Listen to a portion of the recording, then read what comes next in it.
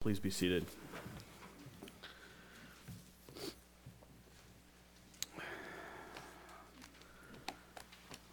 So, Pastor John has started working his way through Romans on Sunday mornings, and he is going to continue to do that, but as he does that, Pastor Richard and I thought it would be best if we started our own series. So when he is absent, we're going to be working our way through 1 Peter. That way it gives us something that we can progress through. We can see all of what Peter has to say, and it will help keep both of us on track. So when John's here, he'll go through Romans. Today we're going to start in 1 Peter. So if you have your Bibles, and I hope you do, please turn with me to 1 Peter chapter 1. 1 Peter chapter 1. All right, so you will recall Peter is an apostle, right? He was one of Jesus's inner three. So Jesus had the 12 disciples, but then he had his boys. So James and John and Peter were in that inner three. And Peter in particular played a prominent role in the Gospels. So you'll remember as we worked our way through Luke, we saw Peter at some high points, right? He was the dude that came out and said that Jesus is the Christ, the Son of God. He was the one that first proclaimed that. So high point, and then immediately a low point where Jesus rebuked him, saying, "Get behind me, Satan." We see Peter pledging his undying loyalty to Jesus in Mark 14, and then a short while later he denies him 3 times as Jesus is on trial. So often we see Peter is the stick your foot in the mouth doofus in the Gospels. But we also see Peter in the book of Acts, especially the first 5 chapters of the book of Acts, as kind of like the apostolic superstar. As we were going through that in our community groups, I couldn't help but notice the distinction between Peter denying Jesus and then Peter standing up boldly for the gospel in Acts. So we've got a guy here who has been through a lot. He has proven himself faithful as an apostle of Jesus Christ, and he is now proclaiming the gospel with all boldness. We find out in extra biblical literature, Peter died as a martyr late in life. So this is the Peter that we'll be studying and that we'll be reading through. So 1 Peter chapter 1, he starts by saying, "Peter, an apostle of Jesus Christ, to those who are elect exiles in the dispersion in Pontus, Galatia, Cappadocia, Asia, Bithynia, according to the foreknowledge of God the Father, in the sanctification of the Spirit, for obedience to Jesus Christ, and for sprinkling with his blood. May grace and peace be multiplied to you. Blessed be the God and Father of our Lord Jesus Christ. According to his great mercy, he has caused us to be born again to a living hope, through the resurrection of Jesus Christ from the dead, to an inheritance that is imperishable, undefiled, and unfading, kept in heaven for you, who by God's power are being guarded through faith for a salvation ready to be revealed in the last time. In this you rejoice, though now for a little while, if necessary, you have been grieved by various trials, so that the tested genuineness of your faith, more precious than gold that perishes, though it is tested by fire, may be found to result in praise and glory and honor at the revelation of Jesus Christ. Though you have not seen him, you love him. Though you do not now see him, you believe in him, and rejoice with joy that is inexpressible and filled with glory, obtaining the outcome of your faith, the salvation of your souls. Concerning this salvation, the prophets who prophesied about the grace that was to be yours searched and inquired carefully, inquiring what person or time the Spirit of Christ in them was indicating when he predicted the sufferings of Christ and the subsequent glories. It was revealed to them that they were not serving themselves, but you, in the things that have now been announced to you through those who preach the good news to you by the Holy Spirit sent from heaven, things into which angels long to look." May God bless the reading of his word. Through this whole letter, Peter is encouraging hope and exhorting believers to holiness. These Christians who are strangers and exiles in a world that is not their home. He reminds his readers that Jesus Christ is the only hope of our salvation. It is through Christ that we are made righteous before God, and it is by his power that we can then live lives of holiness unto God. Peter begins this letter by proclaiming the Christians' hope in the resurrection. The Christians' hope in the resurrection. As is customary in several of the epistles, we see a theologically rich gospel presentation or introduction. This gospel proclamation or this indicative then grounds the rest of the letter, the commands in the rest of the letter, the imperatives in the rest of the letter. And so first off, we see this gospel proclamation. Now Peter identifies himself as the writer, and then he affirms his apostleship. This is an important distinction because he is writing to the churches from a position of apostolic authority. He has been with Jesus, and he has been called by God to deliver his word to his people. What he is writing is the very word of God, not merely Peter's opinions or suggestions. So he is writing from a place of apostolic authority, and then he greets his readers who are dispersed Christians through Asia Minor. These are, scholars think these are likely Gentiles who Peter identifies as elect exiles. They are God's elect people, as he goes on to explain, because they have been foreknown and chosen by God. They are exiles because they are living in a world that is ultimately not their home. In many ways, we see the theme of the whole letter here in the first little bit. He is writing to Christians that are suffering persecution to stay firm in their faith and to pursue holiness as elect exiles in this current age. He is reminding us of the glorious hope that we have in Christ, in his resurrection and in his salvation.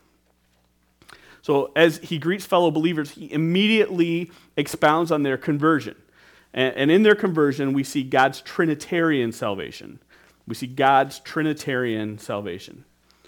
So verse 2, according to the foreknowledge of God the Father, in the sanctification of the Spirit, for obedience to Jesus Christ, and for the sprinkling of his blood, may grace and peace be multiplied to you.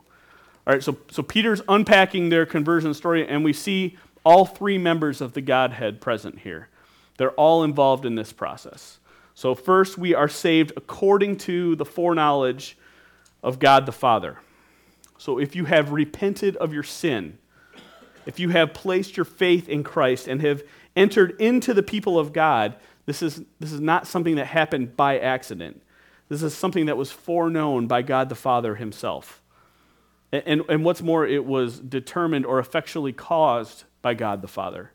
This word foreknowledge does not merely indicate that God knew something was going to happen, but rather it was an intimate and loving choosing of a people for himself. It is covenant language that Peter is borrowing from the Old Testament. In Genesis 18, it says, the Lord says, "Shall I hide from Abraham what I am about to do, seeing that Abraham shall surely become a great and mighty nation, and all the nations of the earth shall be blessed in him? For I have chosen him, that he may command his children and his household after him to keep the way of the Lord by doing righteousness and justice. For I have chosen him." That word chosen is the same word that is also translated known. God has chosen a people for himself. God has known a people for himself in a very intimate way. He has set his affections upon them, and it is not a merely an intellectual knowledge, but a personal and intentional choice. We see the same idea in Jeremiah 1, where it says, "Before I formed you in the womb, I knew you." Again, in Amos 3:2, he says, he tells Israel, "You only have I known of all the families of the earth." So this same word, this same chosen, known, God has set effectually on his people.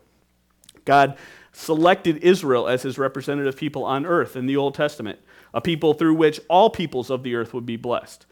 Peter draws upon this old covenant language now and applies it to God's new covenant Christians. And he explains the intentional loving role of God the Father in salvation of sinners. We are elect exiles because God the Father foreknew it, because he has lovingly chosen it to be so.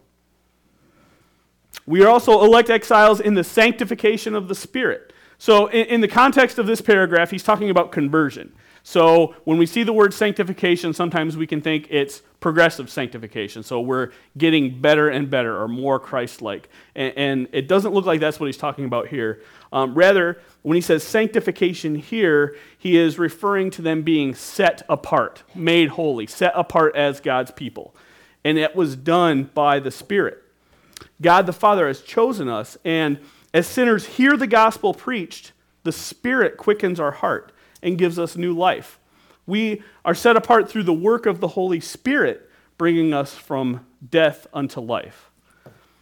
So we see God the Father at work, we see God the Spirit at work, and finally we see God the Son at work in our salvation. Peter says that we are elect exiles for obedience to Jesus Christ and for the sprinkling with his blood. Peter says that we are obedient to Jesus, for it was Jesus who paid the penalty for our sin with his own blood. It is both sides of this salvation coin, if you will. We hear the gospel and we respond to it in repentance and faith to Jesus. That is our obedience to Jesus, but it is only by the work of Jesus that we are forgiven. It is nothing that we have done to warrant salvation, but our sin is forgiven through the blood of Jesus on the cross. When he says for sprinkling of the blood, again, we see him hearkening back to kind of old covenant ideas, right? So we know that sin was atoned for by the sprinkling of blood once a year by the high priest as he sacrificed an animal. Well, Christ, as our high priest, has offered himself as a one-time sacrifice. On the cross, Jesus paid the penalty, taking our punishment. Though he did nothing wrong, he absorbed the wrath of God for our sin so that through him we receive forgiveness and be declared righteous. God the Son accomplished this work, and it's by his grace that we're the recipients. So we see God the Father has chosen, God the Son has accomplished the work of salvation, and God the Spirit quickens our hearts, giving us repentance and faith and ushering us into a relationship with him. This Trinitarian salvation formula is all over the New Testament, and we see it clearly here in Peter. Peter explains God's work in salvation, and then he goes on to point toward our confidence in salvation as we see God's historical salvation. God's historical salvation. Verse 3 says, "Blessed be the God and Father of our Lord Jesus Christ. According to his great mercy, he has caused us to be born again to a living hope through the resurrection of Jesus Christ from the dead." So Peter praises God for our merciful salvation, and he does this by pointing to the resurrection of Jesus. Indeed, God is to be praised for the work that he has done in salvation. The whole thing, all of it, is for his glory. And he has done this not out of some sort of debt owed to mankind, but out of his own mercy. So just how do we know that we can count on God for this salvation? How do we know that we have assurance that our sin is paid for, that we are declared righteous before God? What can we look to for assurance? And Peter says here we can look to the resurrection of Christ. Peter says this gives us a living hope. This real, historical resurrection of Jesus is something that we must cling to as Christians. It is this that Peter and Paul repeatedly refer to. Preaching at Pentecost in Acts 2, Peter says, "This Jesus God raised up, and of that we are all witnesses." Paul says in Romans 1 that Jesus was declared to be the Son of God in power according to the Spirit of holiness by his resurrection from the dead. We know that we can count on the promises of God to be faithful because this God has been shown to be powerful and faithful in the past. We are certain of our future resurrection and salvation because the apostles bore witness to the resurrection of our Lord. This gives us supreme confidence. It works the same way in everyday life with people, right? We gain confidence that somebody is going to be able to do something because they have been proven trustworthy and capable in the past. The first time I was in the Philippines, we had a mini catastrophe, natural disaster at our house. Our roof started leaking, and water was just pouring in the walls. So my wife FaceTimes me at Pastor June's house, and there was a lot of commotion. I was worried, but when she said, okay, well, I called our friend who is in the construction business, and he has given me the names of people. He is helping me through this. Immediately, I had confidence. And why did I have confidence? Tracy had never gone through a roofing project before. I had confidence because our friend has proven himself to be trustworthy in the past. He had done great work. He had great connections. He knew the right people. And immediately, I knew if he was involved, the job would get done right. It would get done quickly. Everything was going to be okay. I had full confidence because of his past actions. So conversely, it works the same way. We all know people we can't trust, right? We know people who, like your typical Detroit Lion, are going to drop the ball.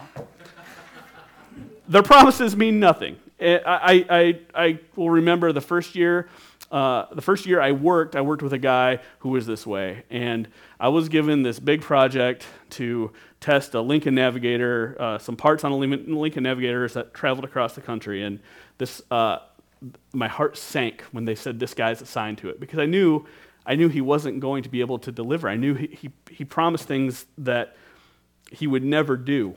He went on to explain to me how we're going to do this and that, and I just sat there going, yep, okay, and of course, all of that fell through. I had zero confidence in him, and he even didn't meet that confidence level. So the project was a disaster, and I moved on. But his past actions showed he was untrustworthy.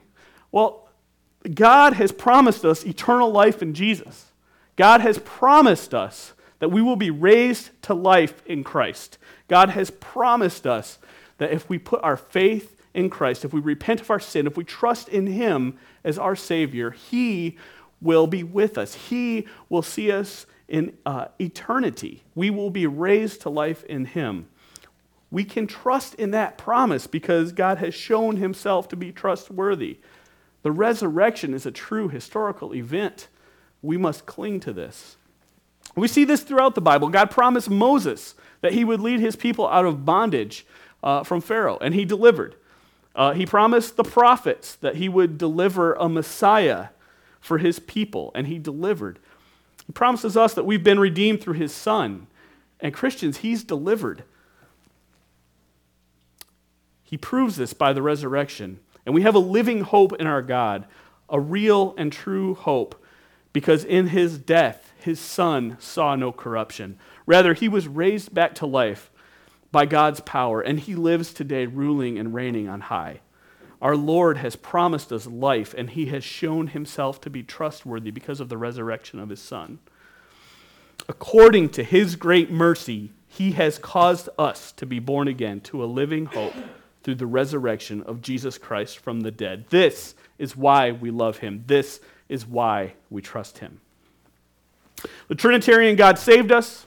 He gives us confidence in this salvation through the resurrection, and then he keeps for us an imperishable salvation. He keeps for us an imperishable salvation. Verses 4 and 5 say that he has caused us to be born again to an inheritance that is imperishable, undefiled, and unfading, kept in heaven for you, who by God's power are being guarded through faith for a salvation ready to be revealed at the last time.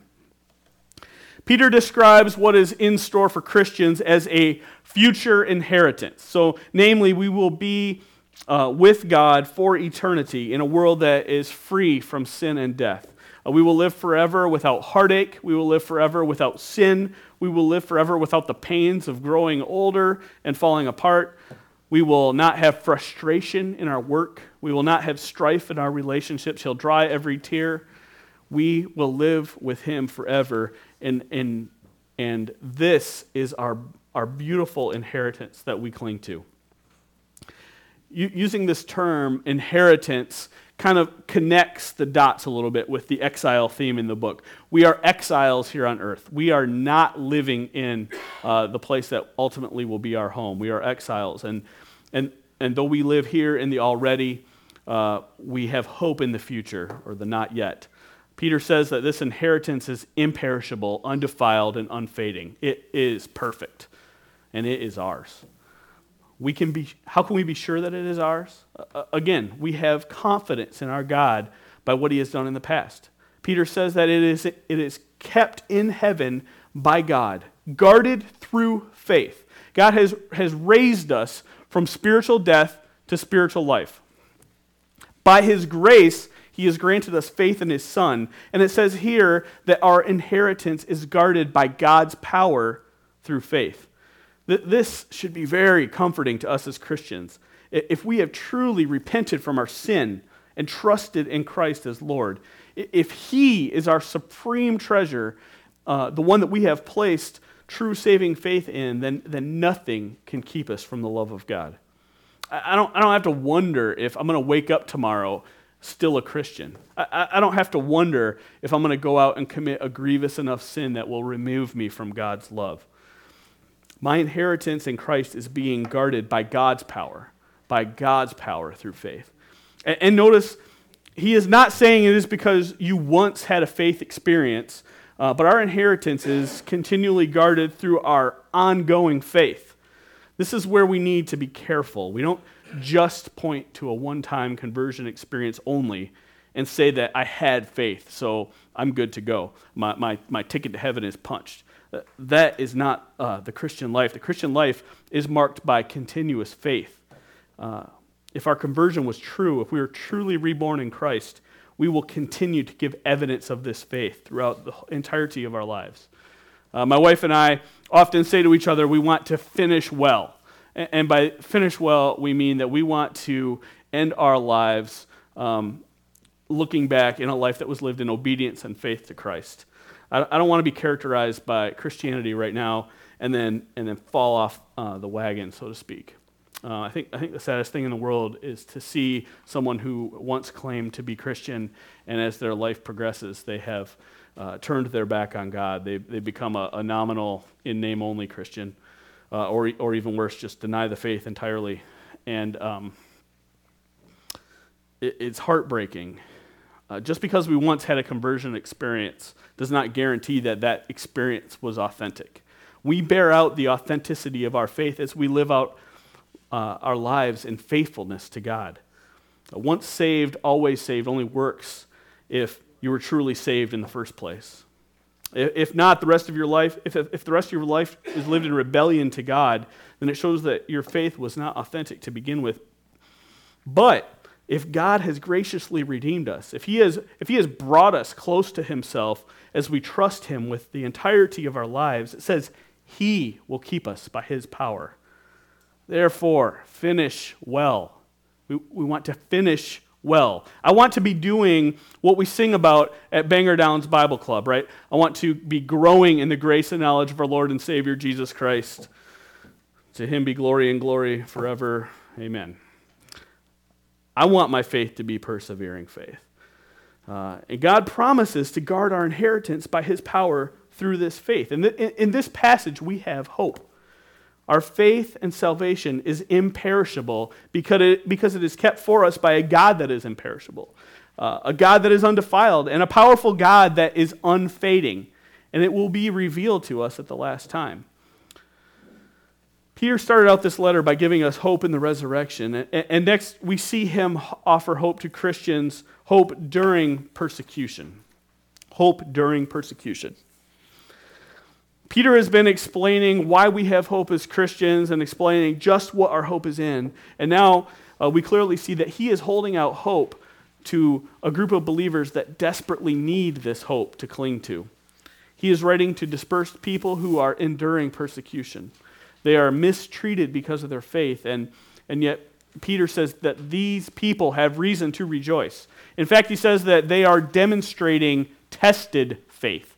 They are demonstrating tested faith. In verse 6, he says, "In this you rejoice, though now for a little while, if necessary, you have been grieved by various trials, so that the genuineness of your faith, more precious than gold that perishes, though it is tested by fire, may be found to result in praise and glory and honor at the revelation of Jesus Christ." So think for a minute what this means. Peter is telling a group of Christians to rejoice, to find joy even amidst their trials. In fact, he appears to be commending them because they are indeed rejoicing in the blessed hope of their salvation, even in hard circumstances. This should give us pause. This should give us cause us to go to a bit of introspection. How quickly are we to become discontent, or even downright angry because we are mistreated, or we perceive some sort of injustice has happened to us? Don't get me wrong. I'm not saying we should seek after and embrace injustice, but our tenor and our general perspective should not be changing. We should always be rejoicing in Christ.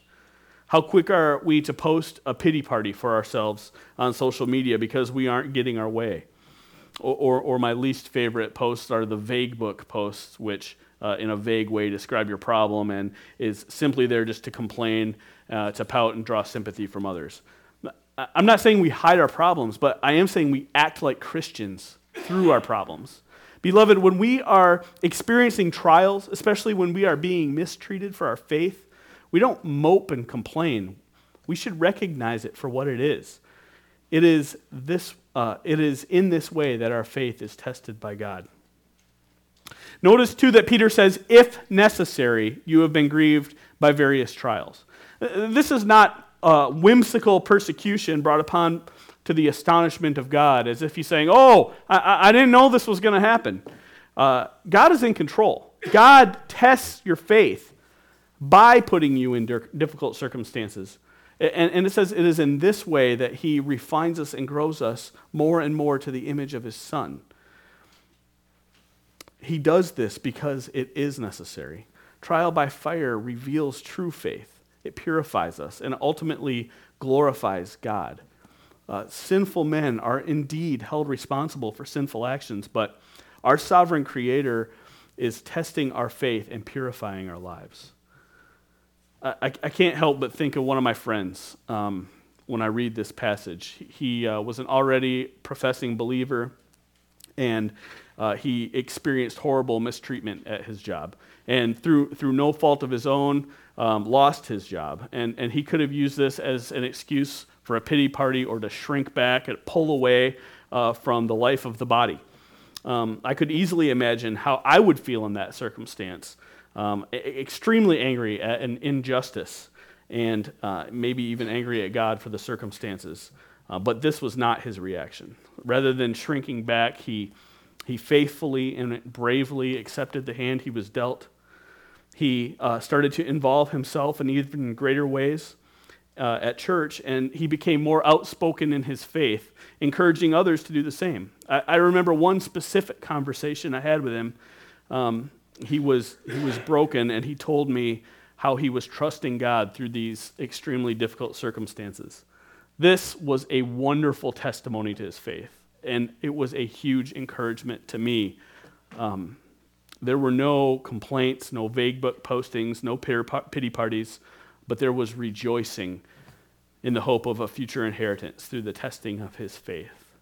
God does not promise to protect us from suffering. In fact, what we see is God promising to be with us through suffering, and that this suffering is for our good ultimately as our faith is tested by fire, as we are conformed to the image of his Son, and ultimately God is glorified as we persevere. As Peter holds out hope through persecution, he speaks to our tested faith, but he also speaks to our trusting faith. Our trusting faith. We continue in verse 8. Though you have not seen him, you love him. Though you do not now see him, you believe in him and rejoice with joy that is inexpressible and filled with glory, obtaining the outcome of your faith, the salvation of your souls. All right, so these Christians are spread throughout modern-day Turkey. These Christians did not physically see Jesus crucified. They did not see Jesus live. They did not see Jesus die. They have never met him. They have never seen him. They have heard that he lived a perfect life in obedience to the law. They have heard that he was killed unjustly in a horrific death on the cross, and they have heard that, most importantly, he was raised back to life on the third day. They have heard the good news of the gospel. Christ died to save sinners who repent of their sin and trust him with their whole lives. They have heard that without him, they stand condemned before a holy and a just God and will face eternal punishment in a real place called hell. But with him, by his mercy and grace, they stand justified and accepted as his children. And more than just hearing, they have received this good news and they have gladly believed. Do not make a mistake. This is not just completely blind faith, as if they had no credible reason to believe. This is not the Indiana Jones step of faith, as you don't see the narrow walkway over the cavern until you already step out. Their belief is historical. Their belief is credible. Many people attested to the actual historical events of Christ and his resurrection. We stand today on solid ground as we point to the testimony of the apostles. Jesus appeared to 500 people after his resurrection, according to Paul. And these letters were written about Jesus while eyewitnesses were still alive to verify the facts. What's more, in terms of historical transmission, there is no more scrutinized but more faithfully delivered source from antiquity than the Scriptures. There is no ancient text that holds up to criticism like the Scriptures. The apostles delivered a credible, truthful, and authentic message. But even so, these Christians did not witness these things firsthand. And even though they had never actually seen him, they have received him, and this causes them inexpressible joy. This was speaking to the dispersed Christians, but this speaks to us today, does it not? We receive the message from the apostles in the Scriptures. We don't currently see him, but we are filled with joy because we are living as his people. And the result of this trusting faith, he says it's the salvation of our souls. True saving faith is trusting faith that loves God, that loves a God that they have never seen. In fact, the Christian life is marked by belief. We are filled with joy that is inexpressible and filled with glory, and the Spirit attests to this faith. I remember when I was a kid singing the song, He Lives. He lives, Christ Jesus lives today. Those of you who grew up in churches similar to mine probably remember the same thing. I remember a few years ago thinking through it and having a problem with that song because of the last line. It says, "You ask me how I know he lives within my heart," right? Well, you ask me how I know he lives, and the first thing I do is I point to the historical evidence of the resurrection. That's how I know Jesus lives. And I think that's the first place we should point. That is fact. I know that Jesus is alive, not just because of a subjective experience in my heart, but I believe because of an objective, verifiable historical event. This is true. However, there is a sense in which this song does point to truth. How else do we know he lives? Well, the Spirit attests to the reality of our new life in Christ. Paul says in Romans 8, "For you did not receive the spirit of slavery to fall back into fear, but you have received the spirit of adoption as sons, by whom we cry, Abba, Father." The Spirit himself bears witness with our spirit that we are children of God. We have been given the Spirit, and there is a real sense in which we experience God as he indwells a believer. So I guess the song isn't so bad after all, as I'm trying to exit my youthful, quick-to-fight stage of doctrine. Though we do not see him, we love him, and we believe. And we are filled with joy. And the outcome of this faith is our salvation. It is a trusting faith. And this fills us with joy by his Spirit. This salvation is truly our hope during persecution. Peter has unpacked our hope in the resurrection. Peter has encouraged hope through persecution. And in verses 10 through 12, he points us to hope throughout the Scriptures. Hope throughout the Scriptures.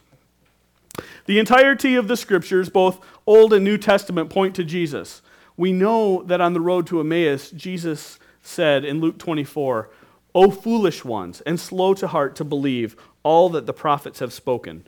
Was it not necessary that the Christ should suffer these things and enter into his glory? And beginning with Moses and all the prophets, he interpreted to them in all the scriptures the things concerning himself. The entire Bible, all 66 books, point either forward to Jesus or point back to Jesus. It is all about him. And here in 1 Peter, we see him speak explicitly about Christ prophesied. He speaks about Christ prophesied. In verse 10, he says, concerning this salvation, the prophets who prophesied about the grace that was to be yours searched and inquired carefully, inquiring what person or time the Spirit of Christ in them was indicating when he predicted the sufferings of Christ and the subsequent glories. Peter knows the scriptures, and he knows that the prophets wrote concerning Jesus. All right, so keeping what you know about the life and death of Jesus in mind, consider one of the more well-known prophecies about the suffering servant in Isaiah 53. Isaiah says, he was despised and rejected by men, a man of sorrows and acquainted with grief. And as one from whom men hide their faces, he was despised, and we esteemed him not. Surely he has borne our griefs and carried our sorrows, yet we esteemed him stricken, smitten by God, and afflicted. But he was pierced for our transgressions, he was crushed for our iniquities, and upon him the chastisement that brought us peace. And with his wounds we are healed. All we like sheep have gone astray. We have turned everyone to his own way, and the Lord laid on him the iniquity of us all. He was oppressed and he was afflicted, yet he opened not his mouth. Like a lamb led to the slaughter, and like a sheep that before its shearers is silent, so he opened not his mouth. By oppression and judgment he was taken away. And as for his generation, who considered that he was cut off out of the land of the living, stricken for the transgression of my people. And they made his grave with the wicked man and with a rich man in his death, although he had done no violence and there was no deceit in his mouth. Yet it was the will of the Lord to crush him. He has put him to grief. When his soul makes an offering for guilt, he shall see his offering. He shall proclaim his days, and the will of the Lord shall prosper in his hand. This jumps off the page as Jesus, right? This side of the cross, we see this clearly. It is remarkable that hundreds of years before his death, we see such an accurate description of what happened. And these are the types of things that the prophets long to see. These are the type of things they wanted to see fulfilled in their lifetime. They could only see the shadow. We can see the full HD picture this side of the cross. Future salvation was prophesied in the Old Testament, but it was not experienced the same way, not known the same way as New Testament saints do. We see more clearly how Christ has fulfilled the long-standing promises of God. And Peter is clear, they were not ultimately serving themselves. They were serving us. So think about that. We are strengthened when we go back to the Scriptures and we see the prophecies about Christ fulfilled. Our confidence in the Scriptures is bolstered, and our confidence in the future promises of God and our inheritance with him is enhanced. These prophets did not get to see Jesus fulfill their word, but they served us in a mighty way. So the implication then is that we should trust our Lord in even greater ways. This book, everything this book says is true. It's true. We believe it. We are changed and we live it. I think it can be really easy to listen to a sermon or to read a short section of Scripture and then go about our day as if it doesn't affect our lives. Almighty God has spoken through his prophets and through his apostles. He has proven himself to be faithful both in blessing and in cursing. We should be searching the Scriptures in obedience to our Lord, and we should be asking ourselves, what is God saying, and how do I need to change in light of this? We see what Christ has done for us. We embrace the gospel that's been given to us, and we live a changed life in response to it. Going right along with Christ prophesied then, finally, is Christ revealed. We see Christ revealed. Verse 12, it was revealed to them that they were serving not themselves but you, in the things that have now been announced to you through those who preached the good news to you by the Holy Spirit from heaven, things into which angels long to look. The prophet spoke about the coming Messiah, and it has now been revealed that the Messiah is Jesus. The gospel of Jesus is clearly preached now. It is the more complete message that we have received in him, and we praise God for this gospel. And not only us, but also Peter says that it is something to which angels long to look. Angels delight in seeing God's saving work of humanity through Christ.